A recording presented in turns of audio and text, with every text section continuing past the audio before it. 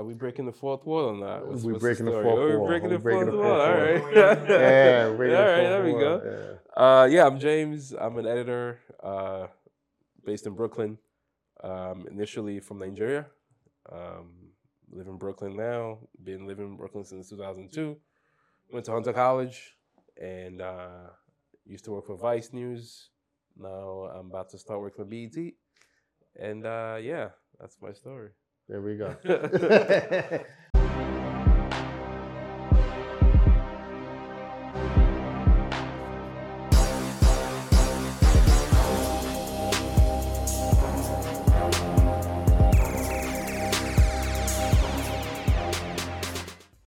Yeah. Nah, I remember one night back when I used to work at this company, Magilla, we were doing like HGTV shows, like house renovation shit. Yeah. And we used to, the office was down in Fidei, like on Broad Street. And once in a while, we'll like take the interns out just to like team building kind of shit. Yeah. So we'll all go out. And one night we went out with the interns and the executives came just to like, yo, we're going to buy the bar. You guys just keep drinking. And we're drinking, you know. It was one of those days where I remember because it was really busy that day and I skipped lunch because I was like, I just need to get this work done. So I'm on an empty stomach, right?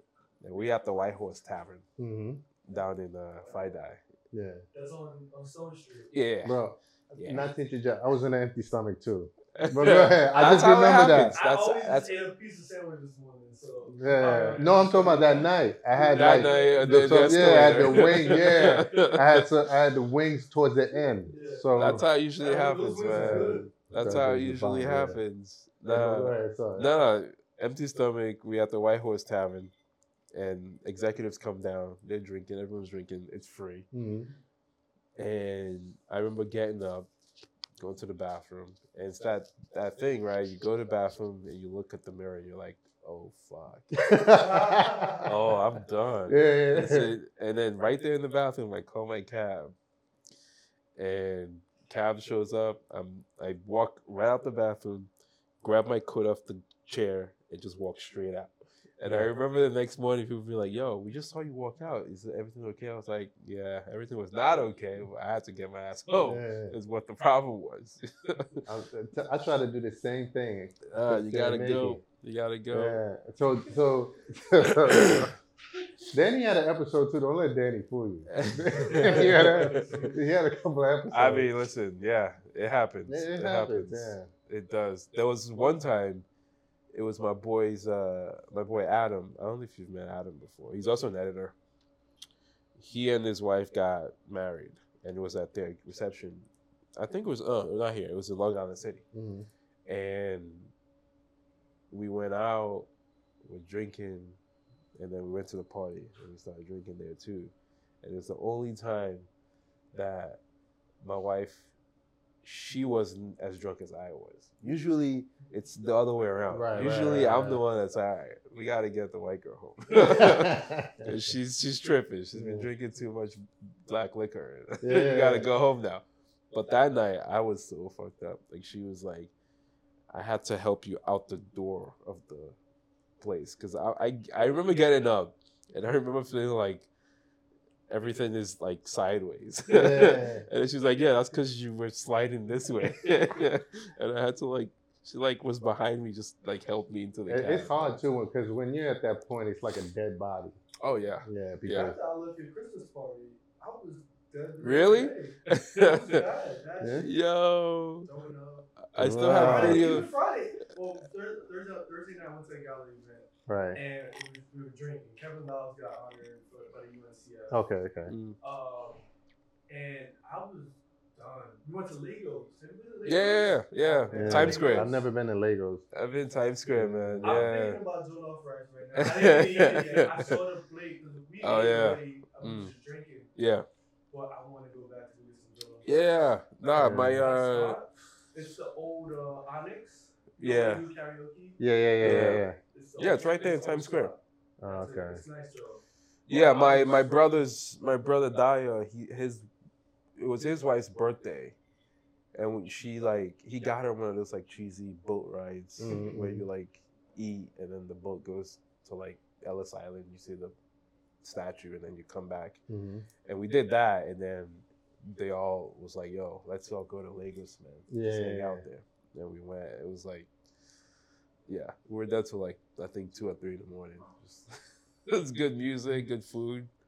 Yeah, I like Lagos. It's a good spot. We should go, man. Next time I go, I'll let you know. I'm gonna get the Nigerians. I'll call you. We'll all go. When is it popping? Like, when is it like something? I don't know. I mean, we went on a Saturday night. I was already lit, so I came in. That's the magic. I was dancing. That's the magic sauce. It's when you're already. Yeah, when you're in pre-game and you got that little nice buzz. It's like you walk in and the dance floor could be empty, but you're like, fuck that. Yeah, I'm on there. Okay. Yeah. Bro, we on camera, bro. We on camera. We gotta blur that out. Yeah, you gotta blur. We're looking at it.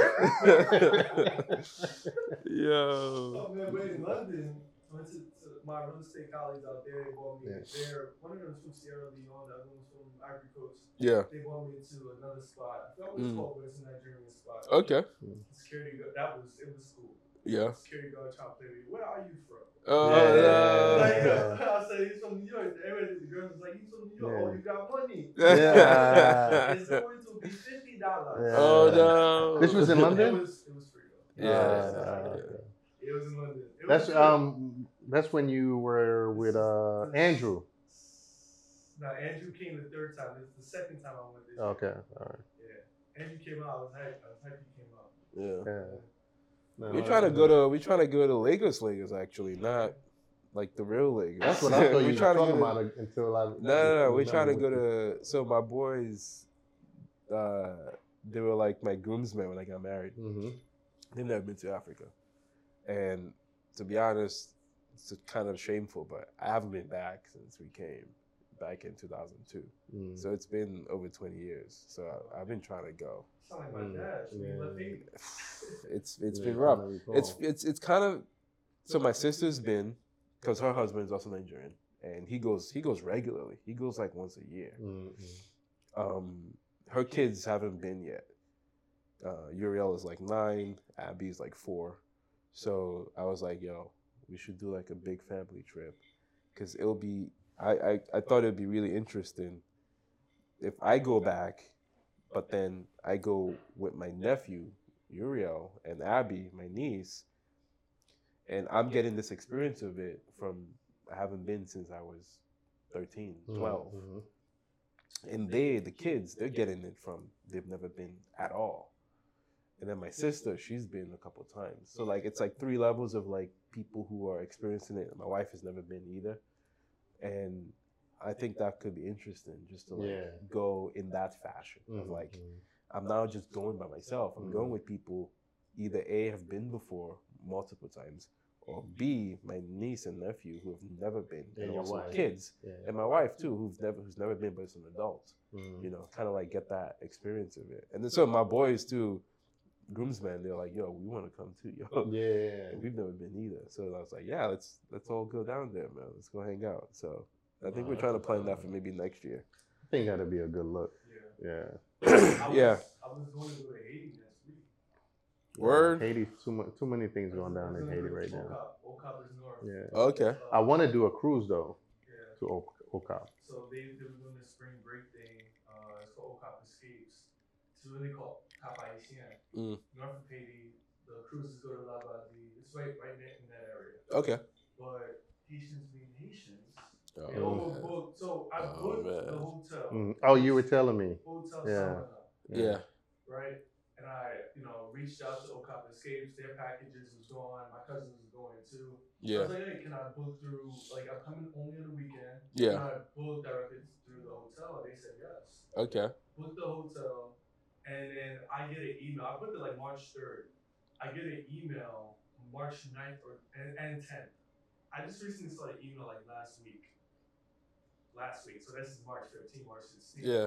Saying, as per your request, we have canceled your hotel reservation. I'm like, I never canceled anything. I already booked my Spirit flight. Yeah. Only Spirit flies in directly. Mm-hmm.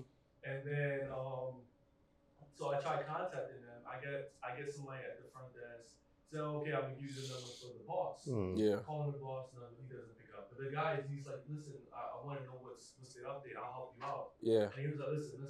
Since he's not picking up, he's not answering you. I'll help you out, but it's gonna cost money. I'm like, what you talking about? You're not paying money.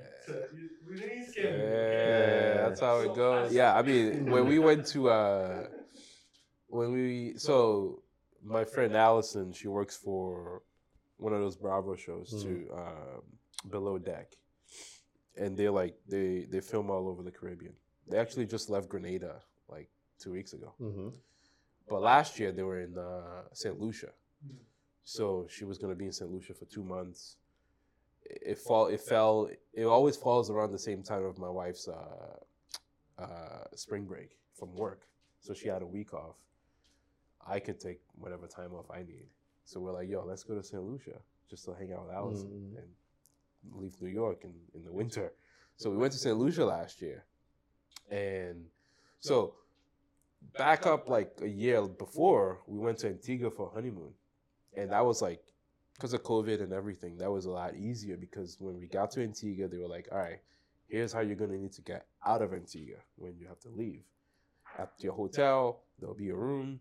They'll call you to go there. You do your test there, negative, then you get a certificate, and then you go to the airport, and then you can fly. When we got to St. Lucia, though, we never got any of that, so we forgot that not only are you coming into a country, but before you leave to go back to America, there's a whole other bureaucracy that takes place, too. We forgot about that whole thing. So on the day we have to leave, I remember reading the doc. I was like, oh, shit, we need a negative test. So we went to the store, bought some, like, quick rapid test. We took that. I took a picture of it. 48 hours or something like that? Well, that's the thing. We didn't really know. Okay. So, and we got to the airport after we left St. Lucia, our hotel. They were like, oh, this is not, you have to go to like an actual doctor to. Oh, wow. And like our flight's going to be in 2 hours. And I'm like, all right, well, it takes an hour to go back into town. So that's not going to work. Like, what else can we do? They're like, well, we can bring a doctor to the airport to administer the test for you. And I was like, okay, how much is that going to cost? They're like, $500 each. I was like, fucking kidding me? $500 each? That's it? Yeah. That's the price? They're like, yeah. I knew they were like ripping us off. Like, and like they knew, it's almost like that mutual understanding that you're being ripped off. You're like, yeah, exactly. They know they can rip us off and I can't do anything. I know they can rip me off and I can't do anything either. So like, sure. So go to the ATM, right? And like, listen, you're getting jacked. Sorry. You put yourself in this position. So we go to the ATM, took out a bunch of money. We're like, all right, where's the doctor? Where's the doctor? Like, doctor's en route. Just hold tight. I'm like, our flight's gonna take off, man. We gotta. Doctor comes in. It's this lady. Not a doctor, clearly. She goes, all right, come with me, y'all. She came in like a little girl from the I swear to God, she comes in. She goes, come with me, y'all. We go with her. I'm thinking, all right, we're going to this nice secure room where we can take off our masks and she could. We go into the back room where the offices are. Everyone, it's like 10 people in the room, no windows. People on their computers working. And she goes, all right, here's where we're going to do the test. I'm like, for real? This is the secure facility where we're being tested for COVID. We're in a room with no windows with 10 other people who are just working. I don't think this is smart. What if one of us has COVID, then what's going on here? Whatever. So she gives us the swab, blah, blah, put the mask back on. And she goes, all right, you guys wait, the tests, and I'll let you know. During that time, how much time you had left for your flight? Maybe like an hour. So we still had a good time, but like we're starting to get nervous because we hadn't even been through the gate yet. Mm-hmm. So like maybe 10 minutes past she comes, she goes, all right, you guys are tested negative. You should be able to fly. Here's your certificate. Look down at the certificate for the doctor's name. Different name from hers. Not even her name on the thing. I'm like, all right, you know what? I don't want to argue this. Here's your money. Let me just go back home, man. But like the whole time, I'm just like, yo, they fucking ripped us off. Yeah, like but let me they ask called you a some question. lady like next door, like Yeah, yo, but put what- on the lab coat, That's come what she come did. by the airport real Yeah. quick. But why didn't you just negotiate with the airline? It was too late. It was too late. It was okay. too late. There was just like, by the time the smart thing would be just to go back to town and Right. go to a doctor that would probably charge us like $20 and then go back. But like, it was an hour back into town. Yeah. So like, it was just not gonna work. Like they knew Which airline? Because you could have get a exchange, which like airline a change, was it? I don't remember. a change fee. They knew. Like They change knew. fee is like $50. They were waiving stuff during that time. Yeah. Yeah, they knew they had us in the vice grip, Yeah. and they're just like, you Because can't. that's the price of another room for a night. Yeah, right. It Yeah. sounds like Dior to me. Like you take your swab, you go up to the next lady to get your test result. Okay, negative. Next person, negative. You. I know. Yes, It was so Yeah. it was so backwards. I was like, damn, man, I feel like I'm back in Nigeria. Like, The hustle you know, game is serious. like, quick story. So when my dad would go back to Nigeria to like visit us when we were still kids there, he would go with his friends and they would like pick him up at the airport. His friends all live in Nigeria. They've never left. He'll be the only one who's Right. like, the foreigner, but he's also from Nigeria. So, and he would do all he can to like blend in with them when he flies to Nigeria. So it's funny. He would tell us a story about how like one time he flew into Nigeria. His friends came to pick him up. There's 4 of them, and then him. So it makes 5 in total. And they got in the car. They're driving it from the airport. He's in the back seat. There's a friend to the right, friend to the left, and he's in the middle seat in the back seat. Friend driving, friend in the passenger seat. So 5 of them in the car, and they pass through the. It's almost like a traffic stop in Nigeria, but it's just a bribe stop, right? It's like the cop stops you and is like shakes you down, and the whole time he's just waiting for you to offer him money so they can let you go. So like they get to one of those, and they know the drill, right? And it's like, all right, give him a little handshake with a little 20 on it, blah blah. And the cop looks in the car, and he goes, "There's an American in here." And my dad is like, "What do you mean?" He's like, "You're not from here." And like he spots him like easy. My dad used to be like, I don't know how he knew, because like my dad isn't American, he's Nigerian. Like he had been living in America for like 10 years, but he's still Nigerian. He's like, I didn't give anything away. I wasn't dressed any differently. I wasn't wearing anything to give away that I had any money or anything like that. Just by him looking at my dad, he's like, yeah, you're different. Something about you says you're not in this struggle. You wanted more money. Yeah, he was like, yo, all right, cough it up. It's always funny whenever I like fly somewhere and I run into that kind of bureaucracy, kind of like in St. Lucia, what happened to us. I was just like, yeah. After a while, you're like, yeah, all right, this is how things are going over here. I'm not in good old America anymore. No. That's in Haiti too, right? There's a lot of corruptness everywhere. Yeah. Didn't they kidnap a family member of yours? Yeah. They're okay, right? Yeah, but her neighbor, my aunt got kidnapped back in February last year, and her neighbor, I heard she's not even like the same. She's like mute, basically. She's not speaking. Shit. Yeah, so Traumatized? Yeah, it's rough. My aunt, she had like a little scar here on her forehead. It's rough, man. I don't know how much they ended up paying. My cousins ended up paying, but that was a little dark moment in the family. I bet. Yeah, so, It's not easy. But there was 2 people now that just got kidnapped recently. The families are pleading for help. It's crazy. Yeah. Especially when, this happens in Nigeria too, and especially when they know you're from a family that live in America. It's like, all right, easy money right there, and it's crazy. Man, Haiti, you know how it is. No government, no nothing. Yeah. I was gonna say. Something happens with the U.S., Mexico, Canada. Someone Yeah. needs to intervene on this. Yeah. You can't have this going on in your back court. You're supposed to be, 10 people. Yeah. Nah, it's crazy. Nah, it's rough, man. A friend of mine owns a huge property, but it takes a while for you to even. He's in Haiti. It takes a while for you to get from the entrance of the gate to the actual property, right? So there's a long driveway, and they have walls. So they they're insulated basically, right? So it's like a Yeah, fortress, right? yeah. So you barely could see what's going on inside. Yeah. It's like a mile or two between the driveway and the home. You know, it's pretty hidden, right? Yeah. And they were still able to find a way to kidnap one of them Shit. and ask them for ransom. And they were basically saying, you know, how is this possible that we're hidden? Nobody knows where we come in. We got tinted black cars, drives in and out, you know, but they still found a way. Yeah. So I don't know. Can you safeguard that? Like, can you protect that? And especially when you're isolated in the countryside. Yeah. Like, how realistic can you get the cops out there quickly enough in case that there's an issue? In that sense, you have to pay for security. You gotta pay for Exactly. security, yeah. You gotta pay the hood. Yeah, you gotta And pay that's how you somebody. get in with what's his name, El Chapo. Yeah. That's somebody from Sinaloa, and Yeah. she's just saying, you know, although things are bad over there, Mm-hmm. the people they take care of us. Yeah. Mm-hmm. The gangs take care of us. Mhm. You know, so they just you have to like break them off, like Yeah. paying for my security. This is you. You want to Yeah, protect this. yeah. You have to. Yeah. That's what I would do. Yeah, well, that comes with the price, right? Exactly.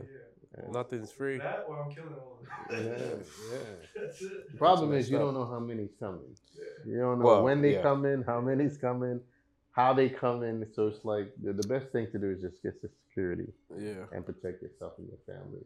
But I do want to like make a quick transition because I want to know more about like the editing part as an editor. Mm. Like, what is it that you guys actually do as an editor?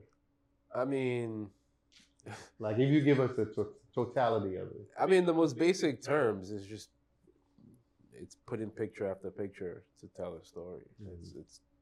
It's very, you know, in the most, you know, because it's funny because we in the last few months, I guess, the whole AI thing has become huge, right? And it's kind of like it makes things feel like people having more discussions about like, is my job gonna get phased out by artificial intelligence?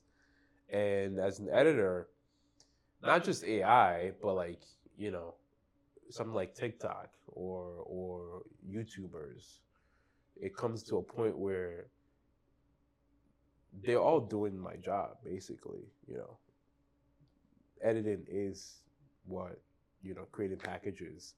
You say you're a YouTuber, you're basically editing. Mm-hmm. Say you're someone who has a online following and you provide video daily to your online followers, you're an editor because you're providing that and you're editing your video to make content that people like to watch. Mm-hmm.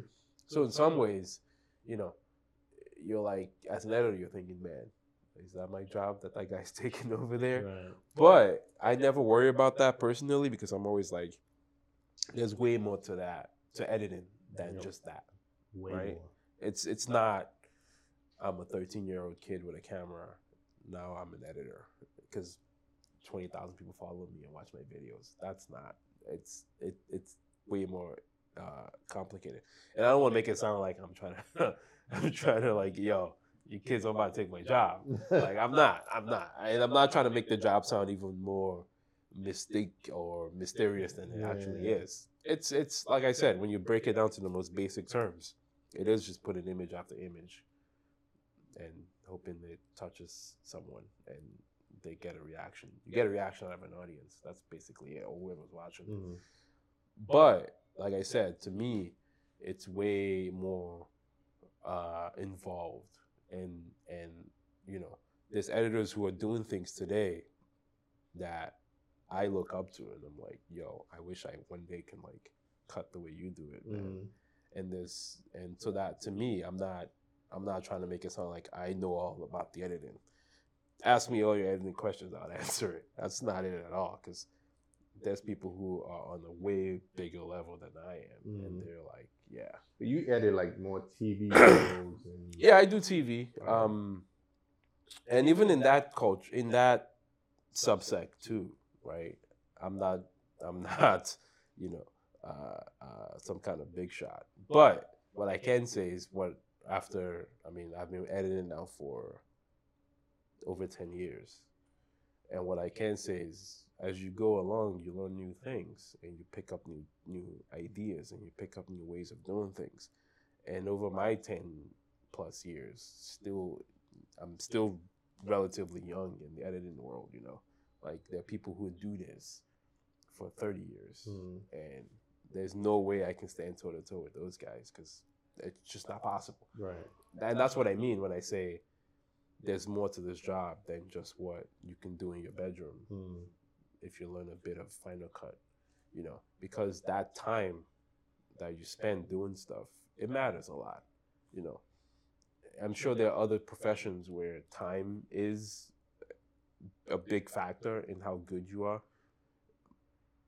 When I look at editing, that's the first thing I always think about is the time you spend in it is paramount, you know, because like you go from being able to put the images in the right place to being able to extract an emotion from whoever's watching it, and that's key. And that part to me is when you become one of the masters.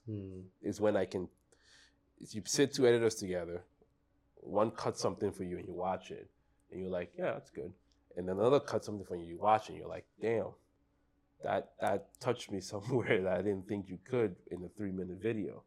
And that to me, that's the difference. It could be the same exact footage, yeah, same exact idea that you give both, but the way one does it versus the way the other does it, you see that factor of like, yo, you've been doing it for a very long time because you know, and you know, it's also not a singular job, right? You work with producers, you work with directors, and they're also human who have a certain idea in their heads when they go film or when they read the script, right? So I can hand out 3 copies of the same script to everyone in this room, and we all read it. And in the process of us reading it, we all have different ideas as to, okay, let's go shoot this thing each separately. You have a different idea of how you want to shoot it. You have a different idea of how you want to shoot it. I'll have a different idea of how I want to shoot it, you know? And that's the whole point when the collaboration comes in, because now let's make it, we're all making the same movie, but you're the director and you're the producer and I'm the editor. Now we've all got the same thing that we need to make, but we've all got different ideas of how we want to make it. And so as an editor too, that's the other part that I enjoy about the job, is the fact that I get to incorporate what others are thinking. And that could be tricky too, because then that could be, you know, they have this idea and I'm married to my idea and there's a friction, you know. Right. Or the director thinks, no, this is what I think the movie should be. And I'm thinking, I don't see that. I see something completely different. Then how do we compromise? How do we go, all right. As an editor, you can say that to a director? It takes some time. It takes a while. You don't just start spouting that shit, because it's not how to work. Yeah. Especially, and not just because, you know, it could be an editor or it could be a director that's older than me or even younger than me. It still doesn't mean because I'm older than the director, I get to say, yo, you don't know what you're talking about. Because it's not. It's, like I said, we work in a very subjective field. So what you're thinking, because of your life experiences, and say you see a story, you initially latch onto something in that story because of your story. And then I read the same piece of paper and I latch onto another part of that story because of my story. You see what I mean? So like, it changes. Right. So there's no, at least from my perspective when I work, I don't see any room for this is how it has to be and this is how it must be. I think that's foolish, because it's like, we're all different. Yeah. And we all bring different ideas. Exactly. We bring different things through our daily life since we were kids. So it's subjective to the party. Yeah, is what exactly. The party wants. So walk me through it in terms of, is there a storyboard and you guys are looking at the storyboard and saying, this is what I see for this scene, this is what I see for that scene? Or it's like, is based off the script. Or It's usually based on the script. I mean, storyboard will come in more if you're doing like film, but if you're doing TV and you're doing, for example, what I did at Vice, it's more, okay, the producers have gone out, they've done their pre-production stuff where it's like, all right, this is what we want to go film, this is what the story's going to be about, we'll go film it. And they go out, they film it, and then they bring it back to the office, even before I touch it. And then they write the script of like, all right, this is what we think it should look like when we put it on TV. And then I come in and then I read the script and I watch the footage, what they shot, and I go, okay. Now this is the part where the time thing, like I said, comes in. Because, for example, when I first started at Vice, I want to say maybe the first 6 months or 8 months, I was basically just like, okay, here's what they want on the script. I'm going to put that together for them, and here you go, right?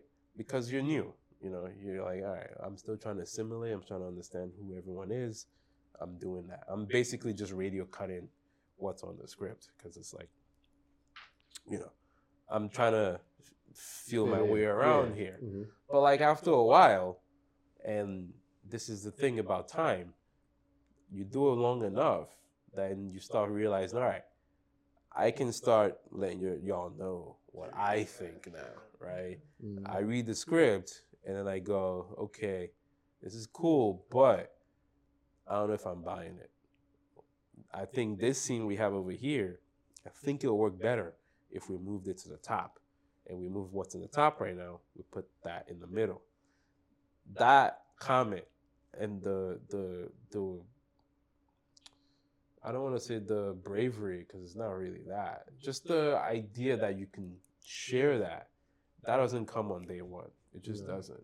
It comes after credibility. Yeah, after you've done what you need to do, you've delivered, and you kind of lose that, because I feel like everyone has this imposter syndrome, where you're new at a job and you're like, especially if you work as an editor who works in freelance and you go from place to place to place. Mm-hmm.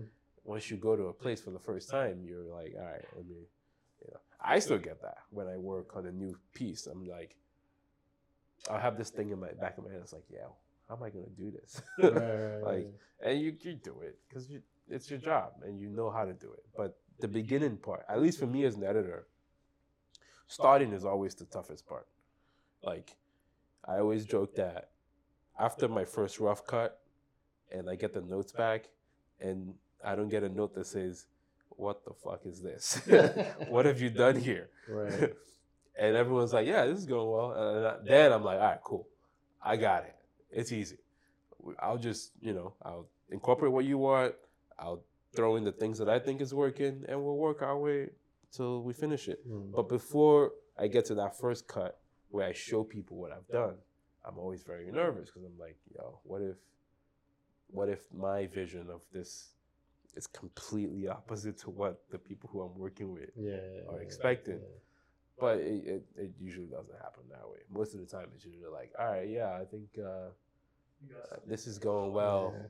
This is how I think we can work to make it better, or this is something I think is not working, and then we work towards it. Mm-hmm. So, for example, we did one of my favorite, I don't know if favorite is the right word, but one of my most involved piece I worked on at Vice was about the aftermath of the Buffalo shooting at the Tops grocery store. Mm-hmm. And this is like maybe a couple months after the shooting that we went back and talked to like people who live there about like what life is like now after this shit happened.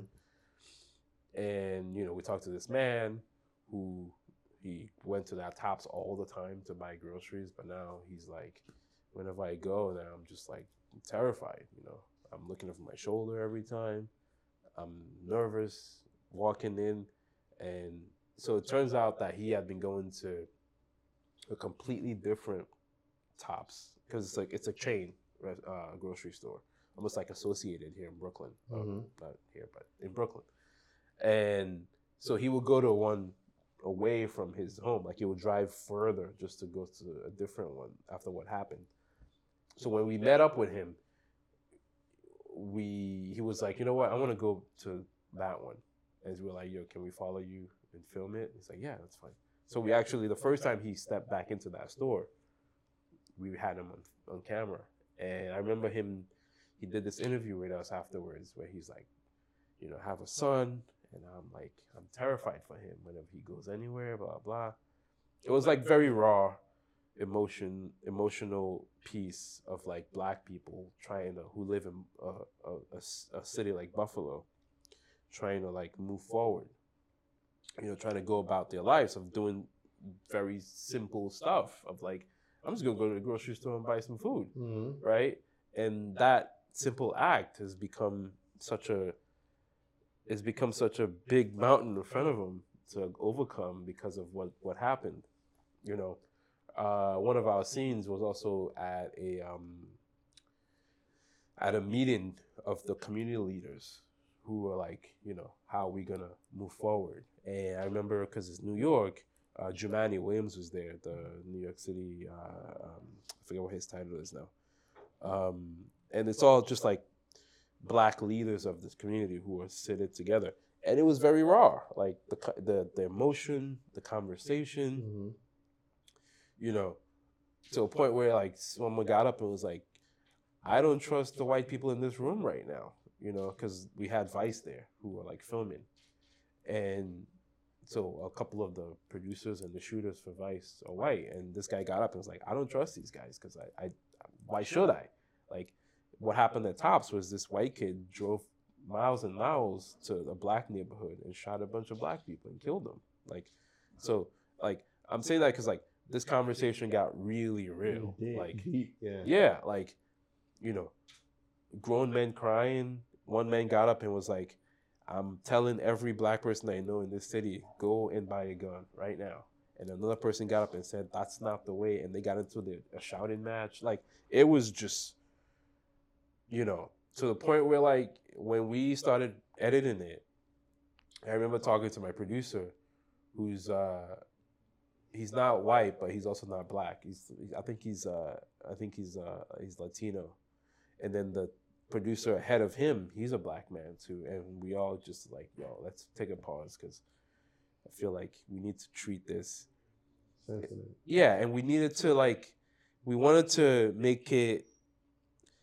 to tap into that feeling that we have when we first watch the footage, right? As black men, you know, as a black editor and the producer who will greenlight it, he's also a black man. He's like, yo, we need to live in this for a minute. Let's not rush it, because it was gonna be on TV, but we wanted to do it in a way that still kept the rawness of it, you know, that emotion.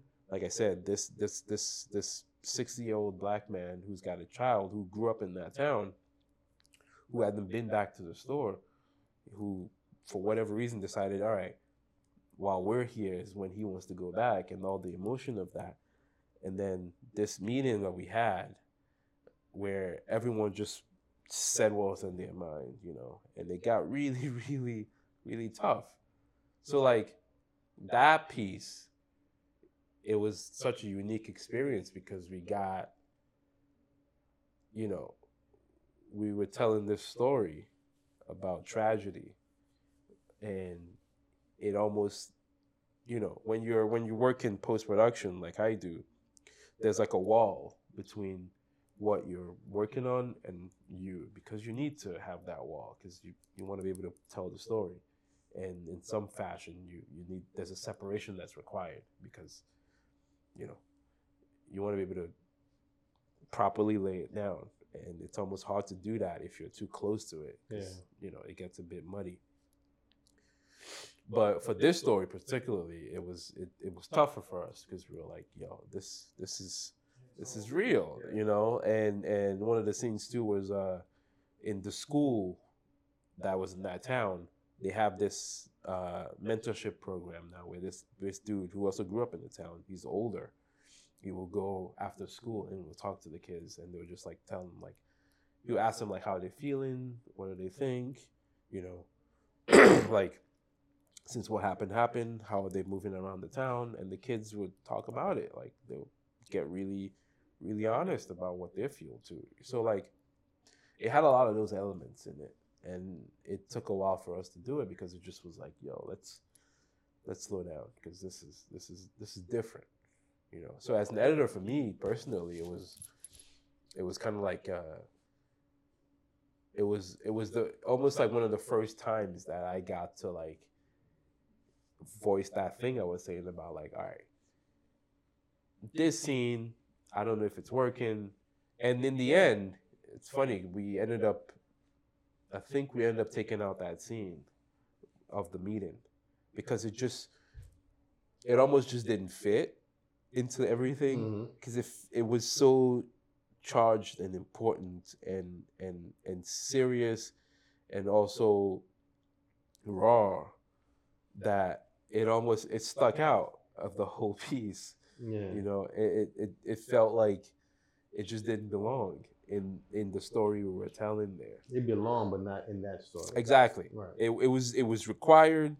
It was powerful. I was so glad I got to see it. I was so glad we got to film it, you know, and that we were there for that. And I'm hoping they still have meetings like that every day because it was needed. But like you said, it just wasn't. It didn't belong in that story. So we ended up losing it. But that experience was kind of like you know what's crazy? Because that sounds like a story in itself. Exactly. Like yeah. you could actually do actual song. I mean, you can actually do a story or a film behind that meeting. Yeah, for sure. You know, because everyone there had, like we've said about, you know, collaboration, right? You come with your own baggage. You come with your own ideas. So the man who was like, yo, I go around now, every time I see a black person in this city, I'm like, yo, did you register for a weapon yet? You should go register for it right now. And then the guy who got up and was like, I don't agree with you, was also, he has his own background of like, yo, more guns. I saw black, everyone in there is black, offering their opinions. And he got up and was like, yo, I don't think adding more guns to the situation is going to solve anything. You know, let's think of a different way. And the other guy was like, all right, here we come with this Harvard bullshit. You know, like it got really like serious. Like, yo, let's talk about it, you know? And you know, it took a while for us to like wrestle with that scene. But in the end, I think we end up making the right decision of like, you know what, let's leave it out because it just wasn't. It was just too. It was too real for the story we were telling. Yeah. You know? And we were talking earlier about, you know, Vice Showtime versus Vice nightly show, and in some way that scene fit more with a platform that had way more room to tell it. You know, because our piece was gonna be like 7 minutes long, and with a scene like that, it was just gonna be like, you know, half the piece. Yeah, and then you got to elaborate on it. Exactly. Too. Like, yeah, you can't just this? put it down there and then walk away from it. Yeah. So seems like a prime time special. That's it was. Yeah. You talking about it, I could visualize. Oh yeah. You, like seeing everything, I can see it. And that's even the story too. Yeah, and you can even extrapolate from it, right? You can like you grab that man who was like, yo, I go around telling everyone get a weapon, and you follow him and you see what he has to say. You follow him to his home and talk to him in depth. And the guy who disagrees with him, you talk to him too and go, you know, how did you arrive at this?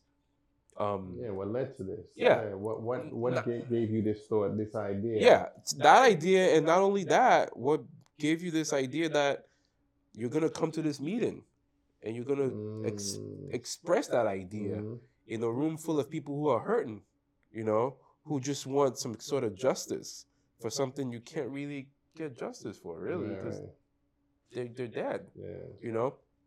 And you're like, yo, I'm gonna come to this meeting, and then not only come to this meeting, I'm gonna be the guy who counters and asks for, in your version, more calm in the face of people who are very, very angry, and rightfully so.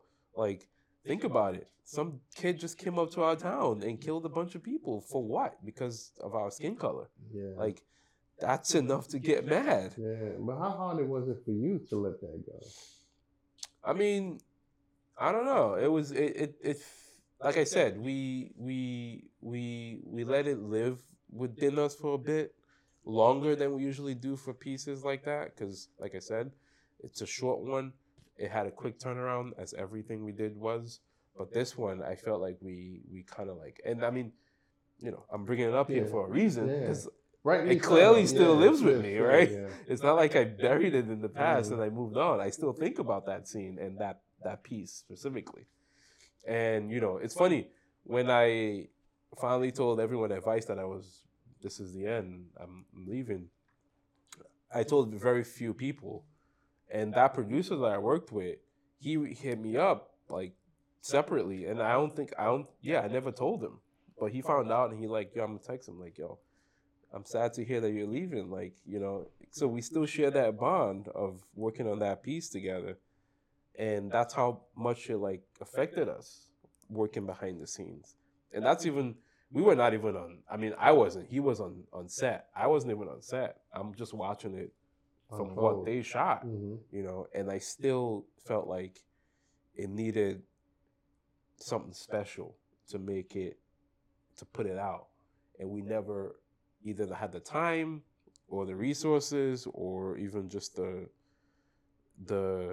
maybe not even the right people to tell it. Like I'm okay with that. Like if someone came to me and was like, yo, we got this much better editor that we want to do this piece, I'd be like, cool, man. Like this is such an important thing that I have no ego when it comes to like who handles it, because It just needed something special, Mhm. and we just didn't have that for whatever reason. So it had to be like, We appreciate your transparency because that's important. yeah, yeah. I mean, listen, I always joke about, so.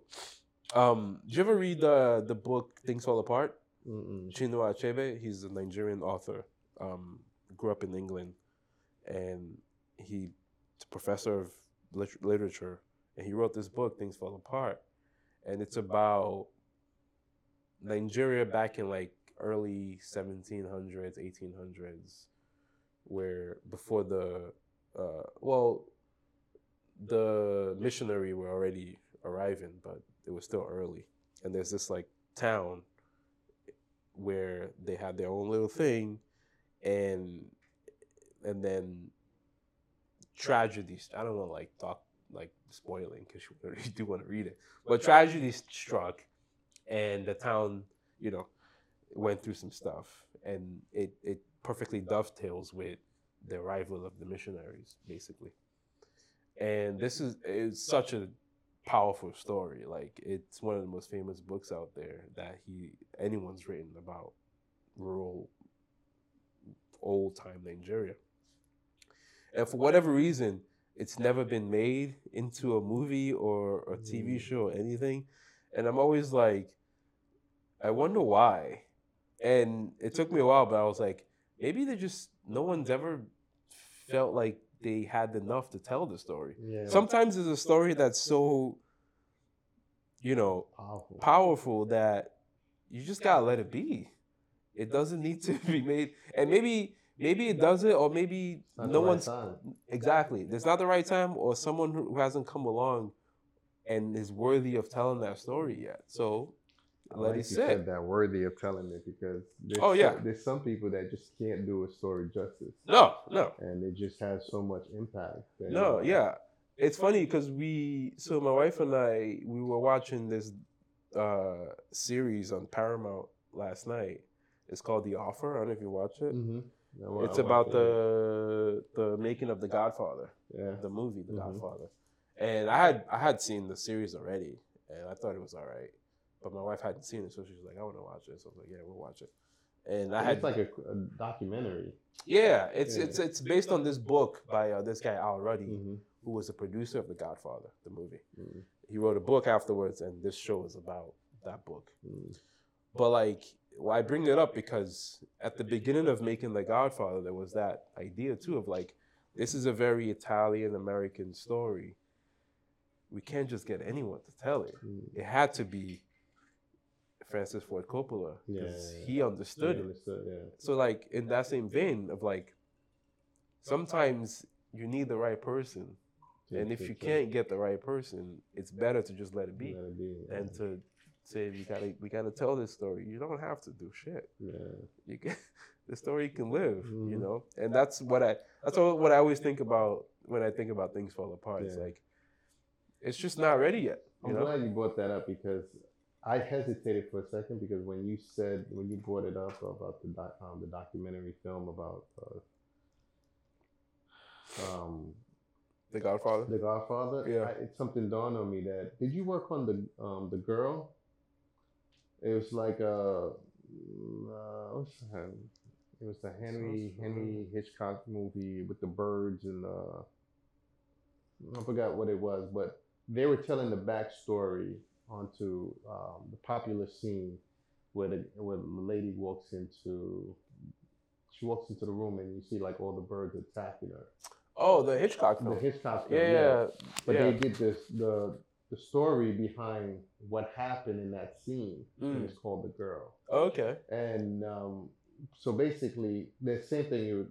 It took some time for people to tell that story because it was kind of horrific how they had the actual birds attacking her. Yeah. And not only once, he wanted to do it again and again. Oh yeah, and again, yeah, right? And I yeah. realized Multiple that- takes.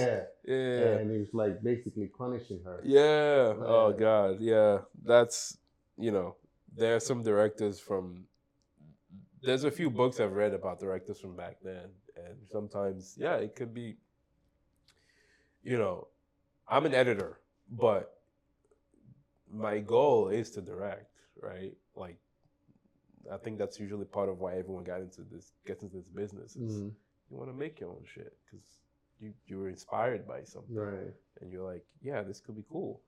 So I've read a ton of books about those directors, and it's always fascinating with their process of getting what they need for specific scenes.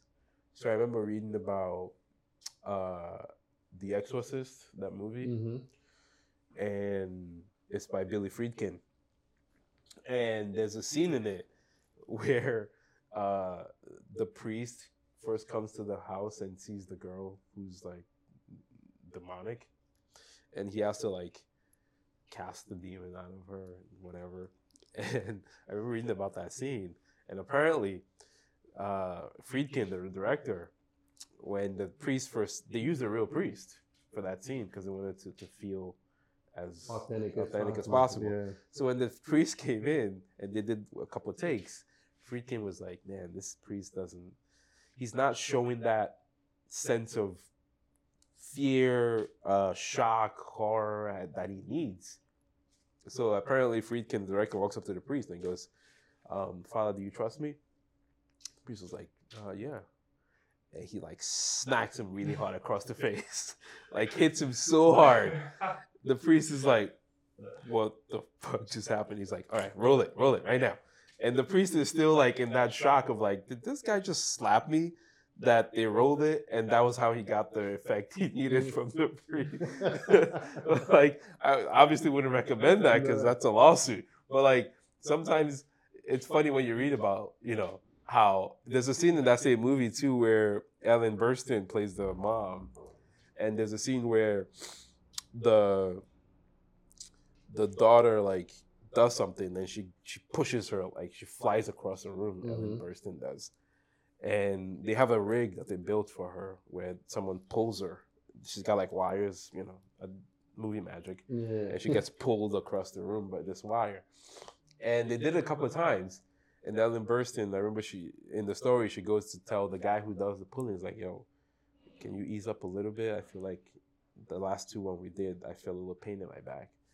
And apparently Friedkin went to the guy afterwards, like, don't listen to her. Just pull it harder this next time. And it's kind of fucked up because, like, she actually really hurt her back filming that scene. But, like, he's one of those directors, like, it needs to look a certain way.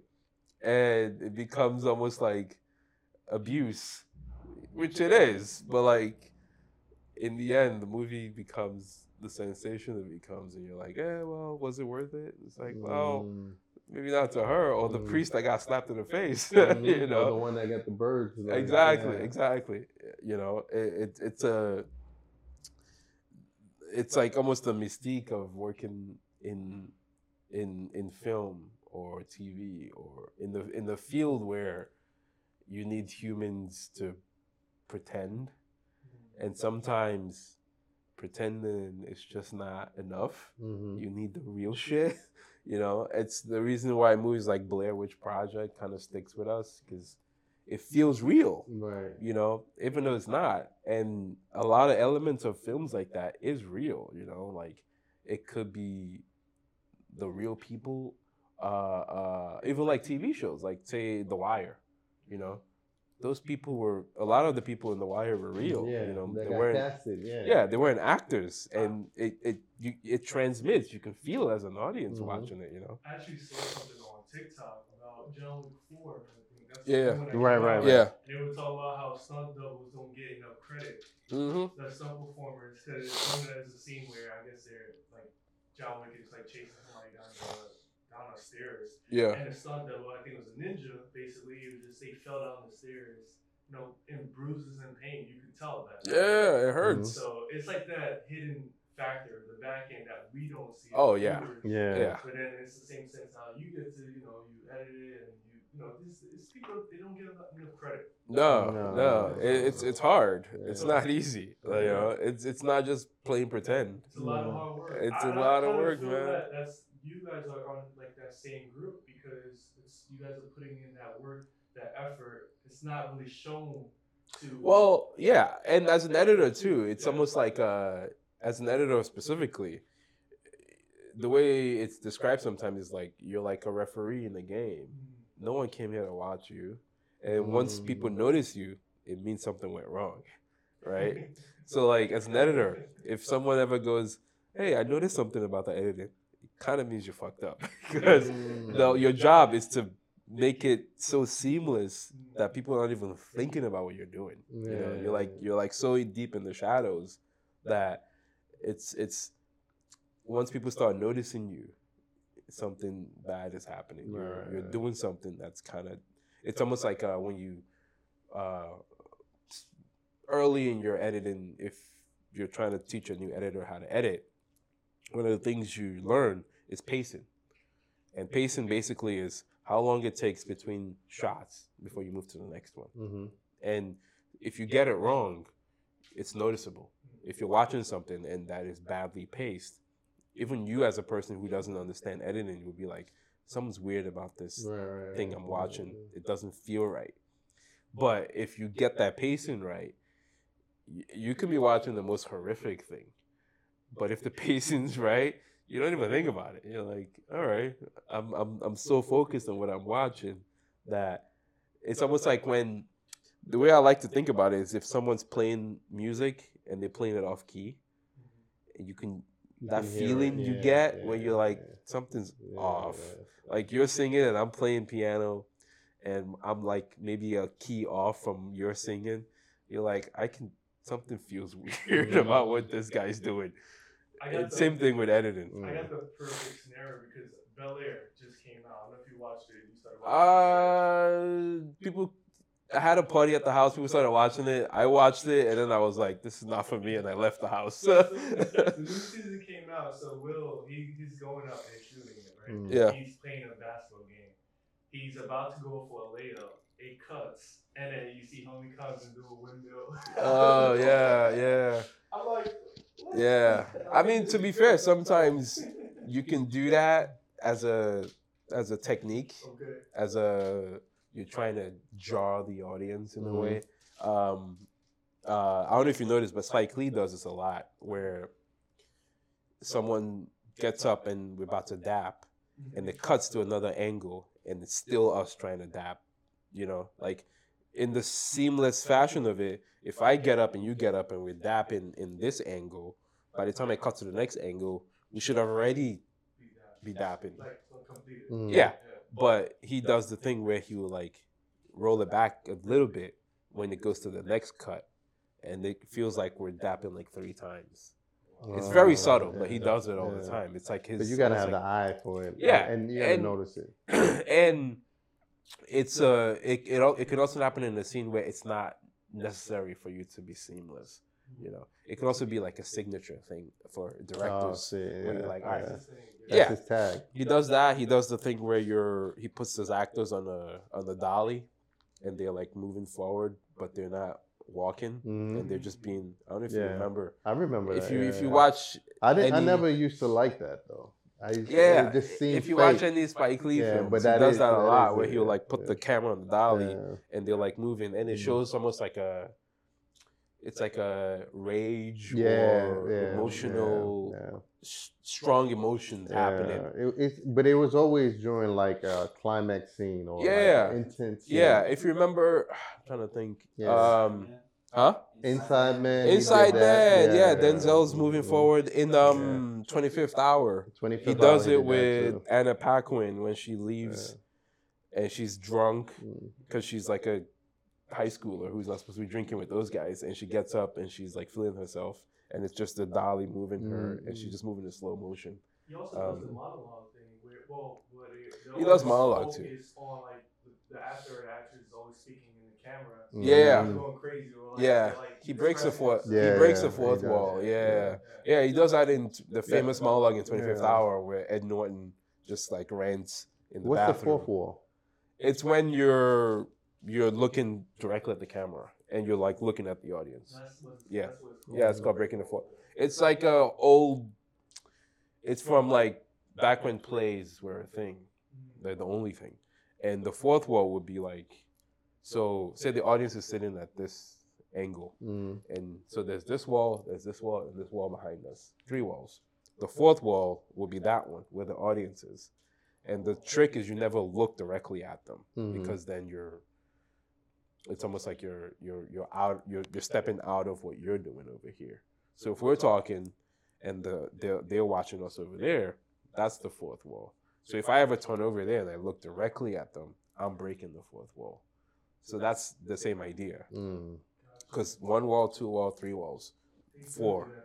Fourth wall is the camera. Yeah. So like when Spike does that with, say Ed Norton in 25th Hour, it's you use it to tell a message. It's almost like you're You want to emphasize something. yeah, it's exactly, that's the right word. It's that thing of like, all right, I'm gonna break the rule of film, but I'm doing it for a reason. And it's one of those tricks you do. Same with the dapping, and you run it back 3 times. You're doing something that's usually not done, but you're doing it for a reason.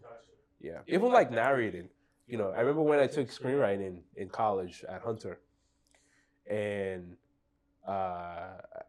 because one of my favorite film ever is Goodfellas. That's the best. And I remember my screenwriting professor was like, because she gave us an assignment to write something, and I like put voiceovers, and she's like, don't put voiceovers in your stuff. It's not a good way to learn how to write, because it's almost like cheating. Yeah, it's almost like cheating. It's like you have like a voice of God telling the audience stuff. You can just show them, And she's right, but voiceover is one of those things where you're breaking the rules, but if you For a use it reason, well, added effect.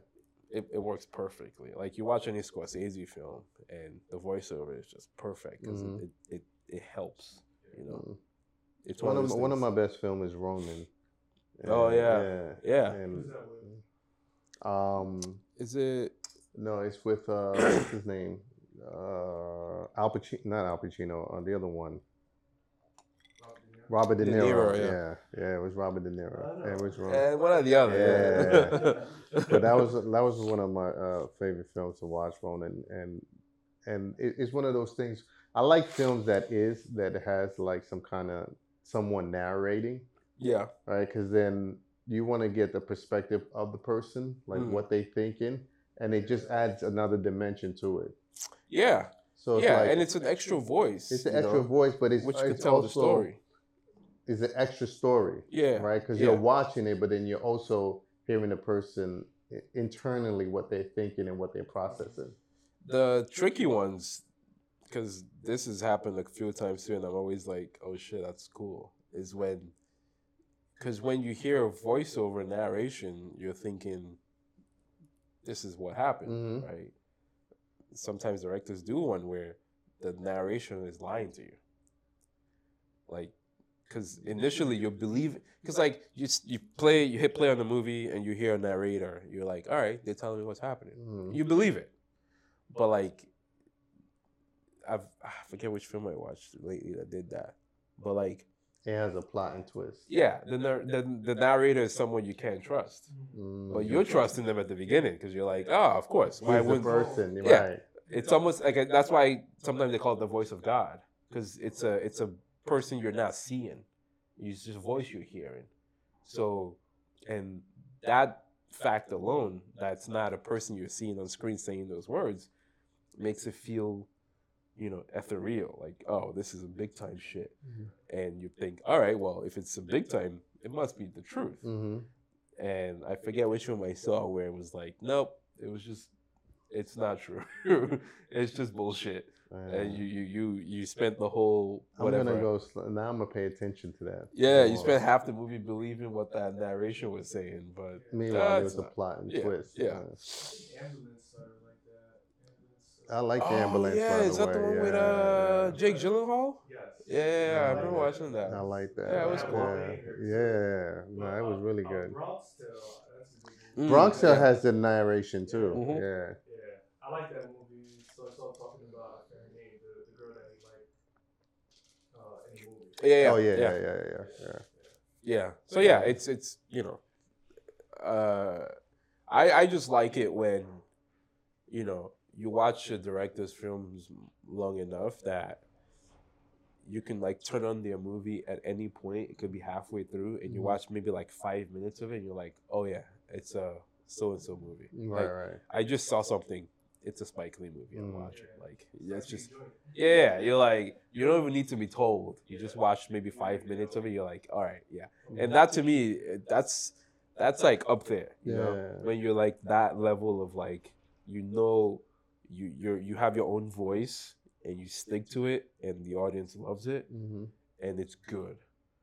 And Tarantino, Scorsese, Spike Lee, even someone like Chris Nolan, Tyler Perry, yeah. Those guys where you can like turn on David Fincher, you can turn on their movies and you're like, yeah. Jordan Peele, he's got some now where you're like, all right, you can tell there's a style, there's a way they shoot. The Coen brothers, the way they hold the camera, Mm-hmm. the way they, even the dialogue, Mm-hmm. the way people talk, you're like, yeah. That's What do you think about Michael B. Jordan? I think he's a nice guy. It's just like a really good dude. Nah, I'm Yeah. messing around. As an actor, As an actor, I think he's pretty good, but now he's I think stepping he's into alright. directing. I think he's alright. Did you guys see Creed 3? I haven't yet. I've heard good reviews about Creed 3, and he directed that. Yeah, it's Mhm. his first first director one, debut. Yeah, as an actor, I think he's alright. I don't think he's the best. Mm. I think sometimes I find it hard to get lost in his acting, but People may not understand what you mean by get lost in the acting. I think it's just like I can see him acting, which is not. It's almost like editing. It's that thing where you can see it happening, means something bad is happening. Like I said, with editing, if you ever notice editing happening as you're watching something, then it's bad editing. Yeah. Same with acting. If you can go, that guy looks like he's acting, then it's not good acting. Yeah, I see what you mean. So sometimes I see that with him sometimes, but I think he's a good actor. Yeah. Do you think 50 Cent, does he direct as well, or he produces with all the power? Oh, I'm pretty sure he just produces. Yeah, I think he Yeah, produced. But I he think made a good observation too, similar to what you were saying about catching certain edits and angles. Mm. But he was showing something that happened, and he was saying, "See this," and I think it was part of Stars Network. I don't remember, but Yeah. basically, the woman there was a scene where the person was going by, And the same exact scene, I probably wouldn't even notice it because I don't have that trained eye. But 50 Cent pointed out, like 1 minute the woman had like a napkin in her hand, Oh and the next yeah, minute it wasn't there. As yeah. they crossed the scenes, you I know mean, how you go from one scene to the I wouldn't next. call that editing error. That's more continuity error, and that happens a lot too. Break that down. What's that? Oh, continuity is like when you shoot a scene, yeah, and then you don't do what you did a few takes, and you do something. Like sometimes it's also not an error. Sometimes it's practical. So like I remember, if you ever watch, I forget which one it is, but one of those new Jurassic World films. It might be the first one. Uh, it might be the first one. But like there's scenes in it where, they run away from the dinosaurs, whatever, and there's a All chick of them, is they run away from the dinosaurs. they're running from, yeah, they're running away from Which something. one? Yeah, one of the first ones, not Jurassic Park, Yeah. Jurassic World, the Okay, new yeah. ones. Anyway, she's running away from something. It's probably a dinosaur, and maybe a T-Rex. And she's like wearing heels in one shot, and then the next shot she's wearing flats, and then the next shot, like it's like, Obvious. yeah, it's so obvious, and so like that's continuity. It's just kind of like, all right, this take of her in this specific one is good, but the next take, which is also good, the next shot, the take for that's also really good. Unfortunately, she's wearing heels in that one. We want to keep it, so we'll use it. So they really catch it, and they're like, It's not like they missed it. I'm pretty sure. No. These movies go through so many QCs, so many watch downs, that I'm pretty sure those people who make it are well aware. Like there's things. So like in post production, editing, direct, all that stuff, you watch what you're making so many times, more than any person in the audience is ever gonna watch it, unless it's unless it's a really really good film and someone really really likes it. But like, so there's things that if I'm watching something, I still annoy my wife a lot with this when she's watching the show, one of her like Bravo TV shows, and I'll like notice something and she wouldn't notice it, and she'd be like, "Shut up!" Like, what are you talking about? I'll be like, "Yo, that I can see the boom mic up there," and she's like, "Oh, I didn't even notice that." I'm like, "Yeah, my job is to notice shit like that and get it out of there." But like, so the idea is that I do it so often with the same scene that even the smallest thing that I notice, I get it out, so that by the time the audience watches it, they don't even notice anything. So when shit like continuity happens, where someone's wearing a scarf and they're not, and it's different, that I'm always, I always try to tell people, like, it's not like they forgot. They've seen it. It's just they're hoping that what's happening in that scene is a lot more captivating, that you're not noticing that stuff, because unfortunately they had to keep that stuff. That's probably there. like the best scene. Yeah, that's the best take. They couldn't lose it. They would prefer to not do that. Clearly, like I would prefer if she's not wearing the heels and then flats and the heels again in the same sequence. But it just worked out that way that we had to keep it. So and that happens a lot. Like if you go on like movie IMDb pages and you scroll all the way down, they always have a section called continuity errors, and I bet you every movie you've ever watched, there's a stack of them there, and you can go back and look at it, and they'll tell you like, oh, by the way, I remember one that back in college. This is before I started noticing this stuff. I had a professor who was like, all right, you ever watch The Graduate? Yeah. Yeah. He's like, there's a scene in The Graduate that I'm going to spoil for you guys now forever. And it was like, so just be ready. It's like, all right, what scene is it? So there's a scene in it where, what's his name? Fuck.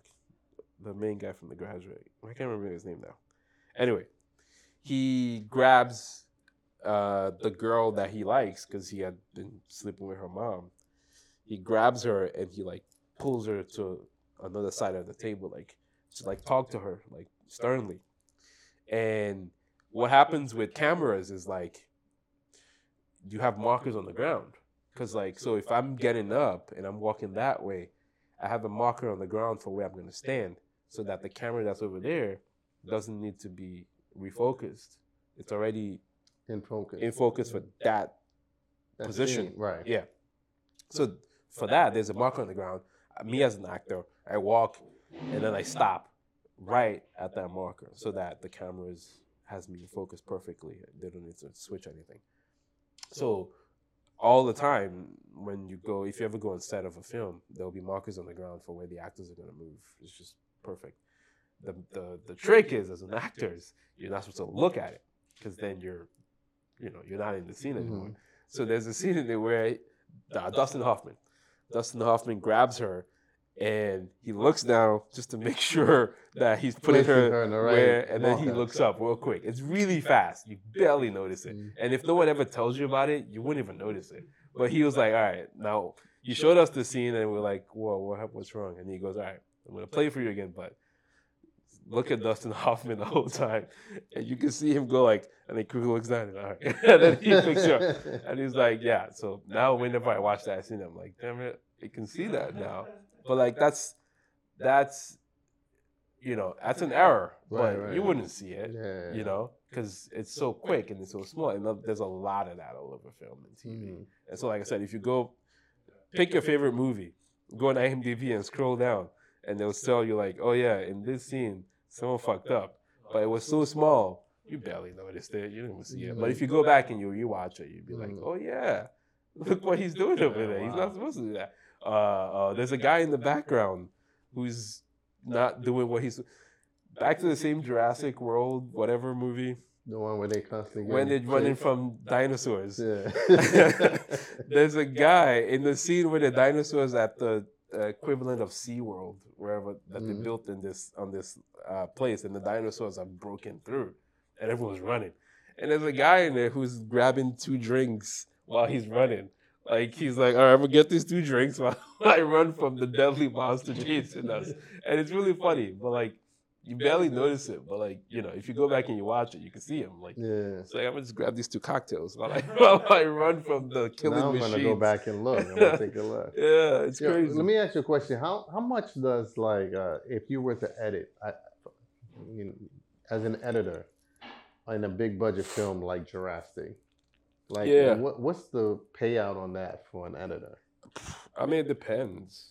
or on a project like that? I couldn't say. Yeah. I've never worked on something like that before. But like I have cut a film. It was a very, very low budget, first time director. Not anything, didn't really have a lot of money. Mm-hmm. But unlike when I work in TV and I'm working for a production house and they pay me with films like that, especially if it's like indie, low budget, it would just be like, I'll pay you a fixed amount of money, and then you either say yes or no, and then you work on it, Right. and then they pay you that amount of money when you finish, So I think, yeah. But like for something as big as like a blockbuster like that, it might still be the same idea of structure of payment, but it'll obviously be a lot more, because like at that point it's your agent talking to the studio, Negotiating the yeah. price. Same with number. directors, same with producers. But on TV, they don't do the same thing. Not really, no, because they discuss your rate. So like, funny enough, starting on BET on Monday, I feel like I can talk about this. No big deal. And if I need to tell you to edit it out, you can edit it out. But like, Yeah, congratulations. thank you. Yeah. But like, they were like, and usually it happens the same way with every job I have. They'll be like, all right, we want you to start a blah blah blah date. It's gonna be for 6 months, 8 months, whatever. Mm-hmm. And they'll be like, well, so what's your rate? That's when it gets really fun because, like, we live in a society where people get very nervous or anxious or whatever it is when it comes to talking about money, especially when it comes to compensation. It's like, I don't want to see too much. And like, it's another thing where you get older and you start understanding, like, no, fucking talk about it. Like, don't be shy about asking for what you want. Like, it's your livelihood. Tell them what you want. Don't worry about them. They'll figure out how much they can pay you. You tell them how much you want. How much you're worth. Yeah, exactly. Yeah. Like, and like I said, I've been working for over 10 years now. When I first started out, I'm sure all my responses to that question would be like, well, I can take this and then we can negotiate it, blah, blah. Because I want to do the job. And, I'm still new, so I can. But now I'm like, listen, I make blah, blah, blah. Let me know if that works for you guys. And I leave it there, and that's it. And then they'll get back to you. They'll be like, well, all right, we can do that. Like when I did the Bravo show, and as you get more and more jobs, you learn that, when someone asks you for how much your rate is, you take that number, then you add like 500, and then you tell them that's what it is. Because, why not? Yeah. Well, they're going to try to negotiate. Yeah, anyway. they do their part too. Like one of my best friends, Jonas, he's a post supervisor. So his job is literally to hire editors, amongst other things. But one of the things he does is hire editors. And like he would be like, yeah, usually the studio will give us a budget, and it's my job to try to convince the best editor I want that I can only pay him a certain amount, even though I could probably pay him a little more. But I'm trying to run the fucking business here, so I'll be a bit more conservative. And it's their job as editors to go, no, I want this. If you want me and you want my talent on your production, this is how much it costs. And like I said, if you're young and new in the business, it takes a while to get to that point, because it's not exactly being pushed around. It's just you're trying to prove yourself more than the company is trying to acquire you. Now, if you've been working for a while, that balance shifts. The company is trying to acquire you more than you're trying to prove anything to them. So it's on them to like meet you where you're at. When you're young, it's the other way around. You're trying to meet them because you're like, yo, I'm still new at this. I'm trying to up my game. So the way it works, in TV is, they ask you for how much your rate is. Basically, how much are you worth? And you tell them. And then you leave it there. And then they get back to you and they'll be like, all right, maybe we can come somewhere in the middle. Or like Bravo, they were like, yo, I think I said I was like 4,000. And they were like, well, 4,000 an hour or 4,000 a week? A week, okay. And they were like, well, we're at 3,500. And I was like, sorry, 4,000 is what I do. They're like, okay, we'll let you know. We'll figure some stuff out. And they came back. They were like, well, we can do like 3,800. I was like, all right, that's cool. Let's do 38. I guess I'll live on 38. But like, that's how it works. Like literally, you're, and they know too. They know, they know all the tricks. They know that whatever number you're giving them, you're probably putting up a little more than usual, and that's part of the dance, But like real estate. Yeah. Exactly. But I can make it work. I we'll guess. figure it out. Yeah. I'm trying to feed my kids on this tiny shit you paid me, even though it's a lot of money compared to a lot of people. That's true too. If you had like two advice that you would recommend to somebody that's trying to become an editor, what would you say?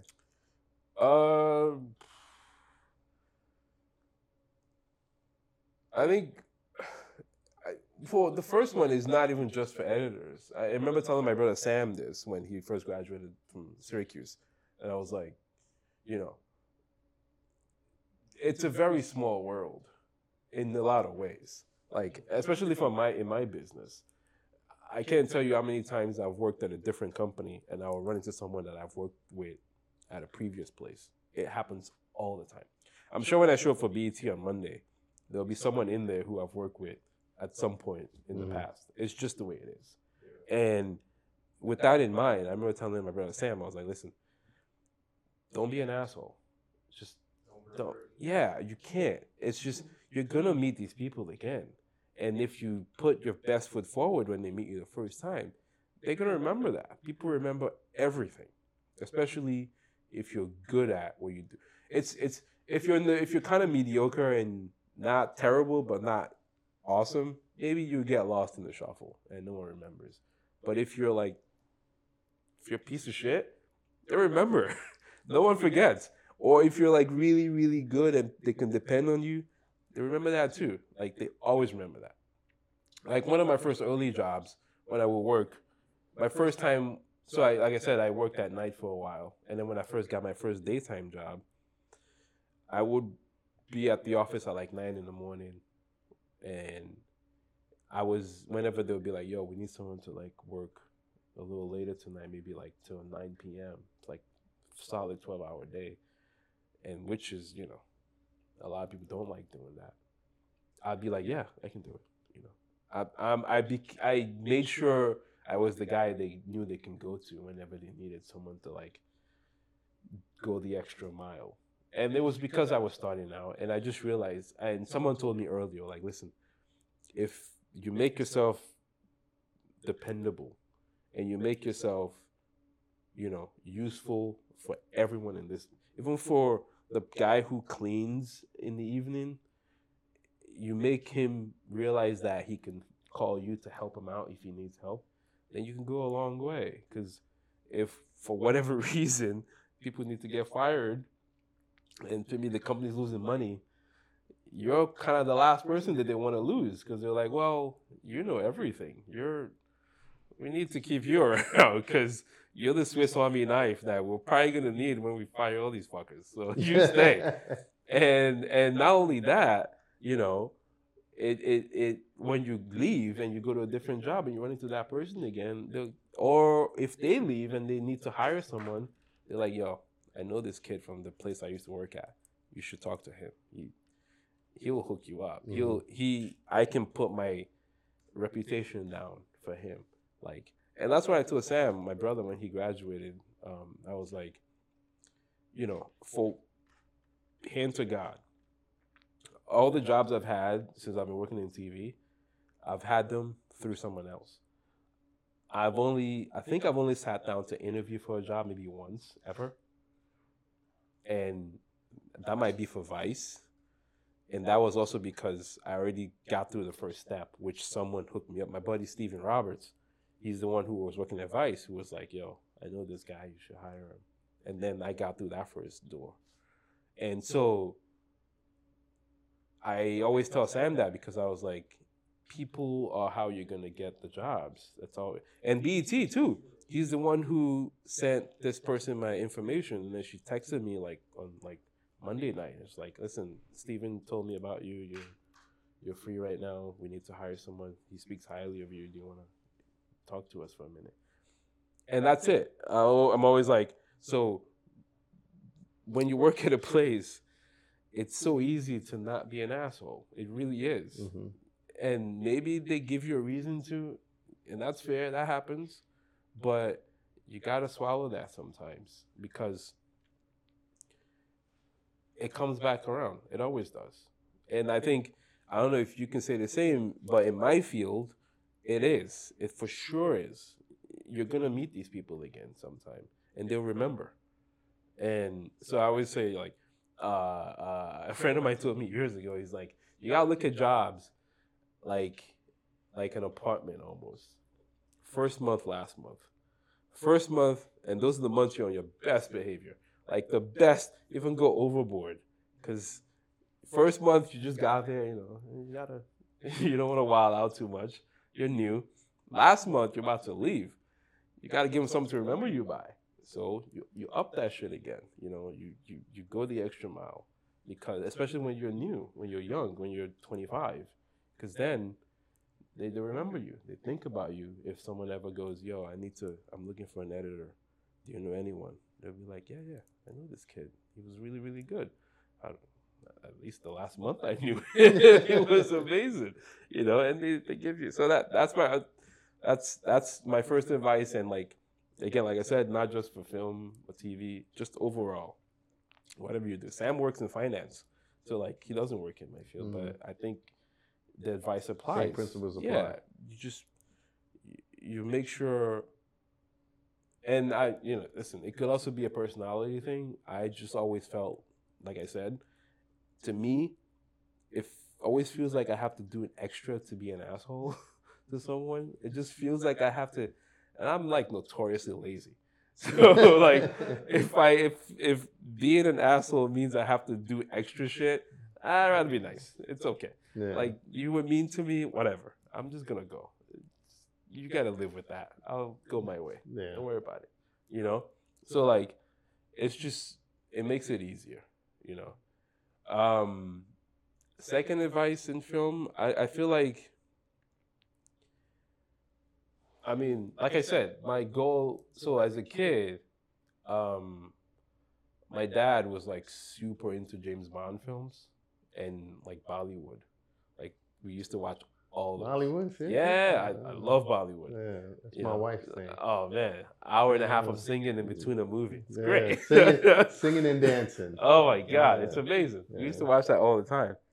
And, and that's probably where my love of film came from. I just never thought about it until I got to college and I realized I wanted to do film. And I just knew, like, I always loved this medium, but I just never thought about it as a job, as like something people do for a living. It never crossed my mind that way.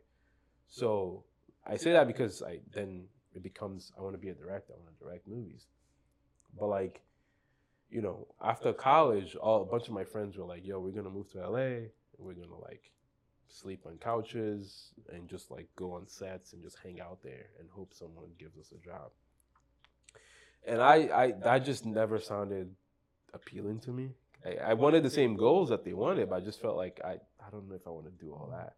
So I was like, well, if I want to direct, becoming an editor is probably a good way to keep that path going. So I was like, all right, well, I'm going to do that. I'm going to become an editor. And, I can make a good life. And if I get to a place as an editor where I'm very secure, then I can move to the next step of directing. And, I'll have a good backup. If whatever reason I direct and maybe I suck at it, all right, I got another job I can turn to. I'll be fine. So, and that would be my advice is always have a plan. It's always useful. And I had that plan when I was 21 years old, because that's the other thing. I don't think you need to be of wise old age to plan your path. You can do it at 17. People do it. People do it at 14, Just have a plan and try to stick to it, It probably changed, like I said earlier. I never saw myself doing news as an editor, but here I am. I've been doing news now for almost over 6 years. I have an Emmy at home because of it. But like, it was never my plan, but it happened that way. And that's the thing, like, you have a plan, but it might deviate once in a while. But if you're still in the same direction, which I feel like I am, I'm still on that editing path that I set for myself, 12 years ago. But like, it's you're still going. That's the whole idea. Yeah. So like, have a plan, find people who can help you along the way, and just make sure you keep going in that direction. Things, it'll fall into place. And like I said, you'll have things here and there that might shake it up a bit. You might go take a different route, but like, as long as you keep like, all right, I'm gonna keep. And like, who knows? I'm not even at the end of mine yet. I'm still editing. It's not like I've directed my movies yet. I still want to do it, but like, I'm still on the way. Who knows? Maybe in 10 years I'll be doing something else and still on that road. But I feel like you find things about yourself once you've, yeah, exactly. And like, it can be tough, it can be easy, it can be whatever, but that's life in the end. Stay the path. Yeah. That's my dad. He always says that. Yeah. I want to get it tatted on It's like it's the North Star, you know. It's the North Star. You Yeah. keep it in sight, and things might go, you know, but who cares, man? Like keep that light burning, and maybe one day, you know, I'll get to direct something. Maybe I won't. Who knows? That's what I'm talking about, James. Yeah, man. Yeah. Hey, man, this has been awesome. Yeah, thanks for this. Yeah. Most importantly. No, it's been great. Thank you, Yeah. guys. Where can people reach you, or do you want that? I can always Instagram? edit out Instagram. Yeah. I used to work for Vice, not No, anymore. no. Let them know your Instagram, because then we're gonna get Oh, into okay. that. Yeah. Right. Yeah. It's JAY _DBN. That's it. It's right there. J or JAY? JAY _DBN. Yeah.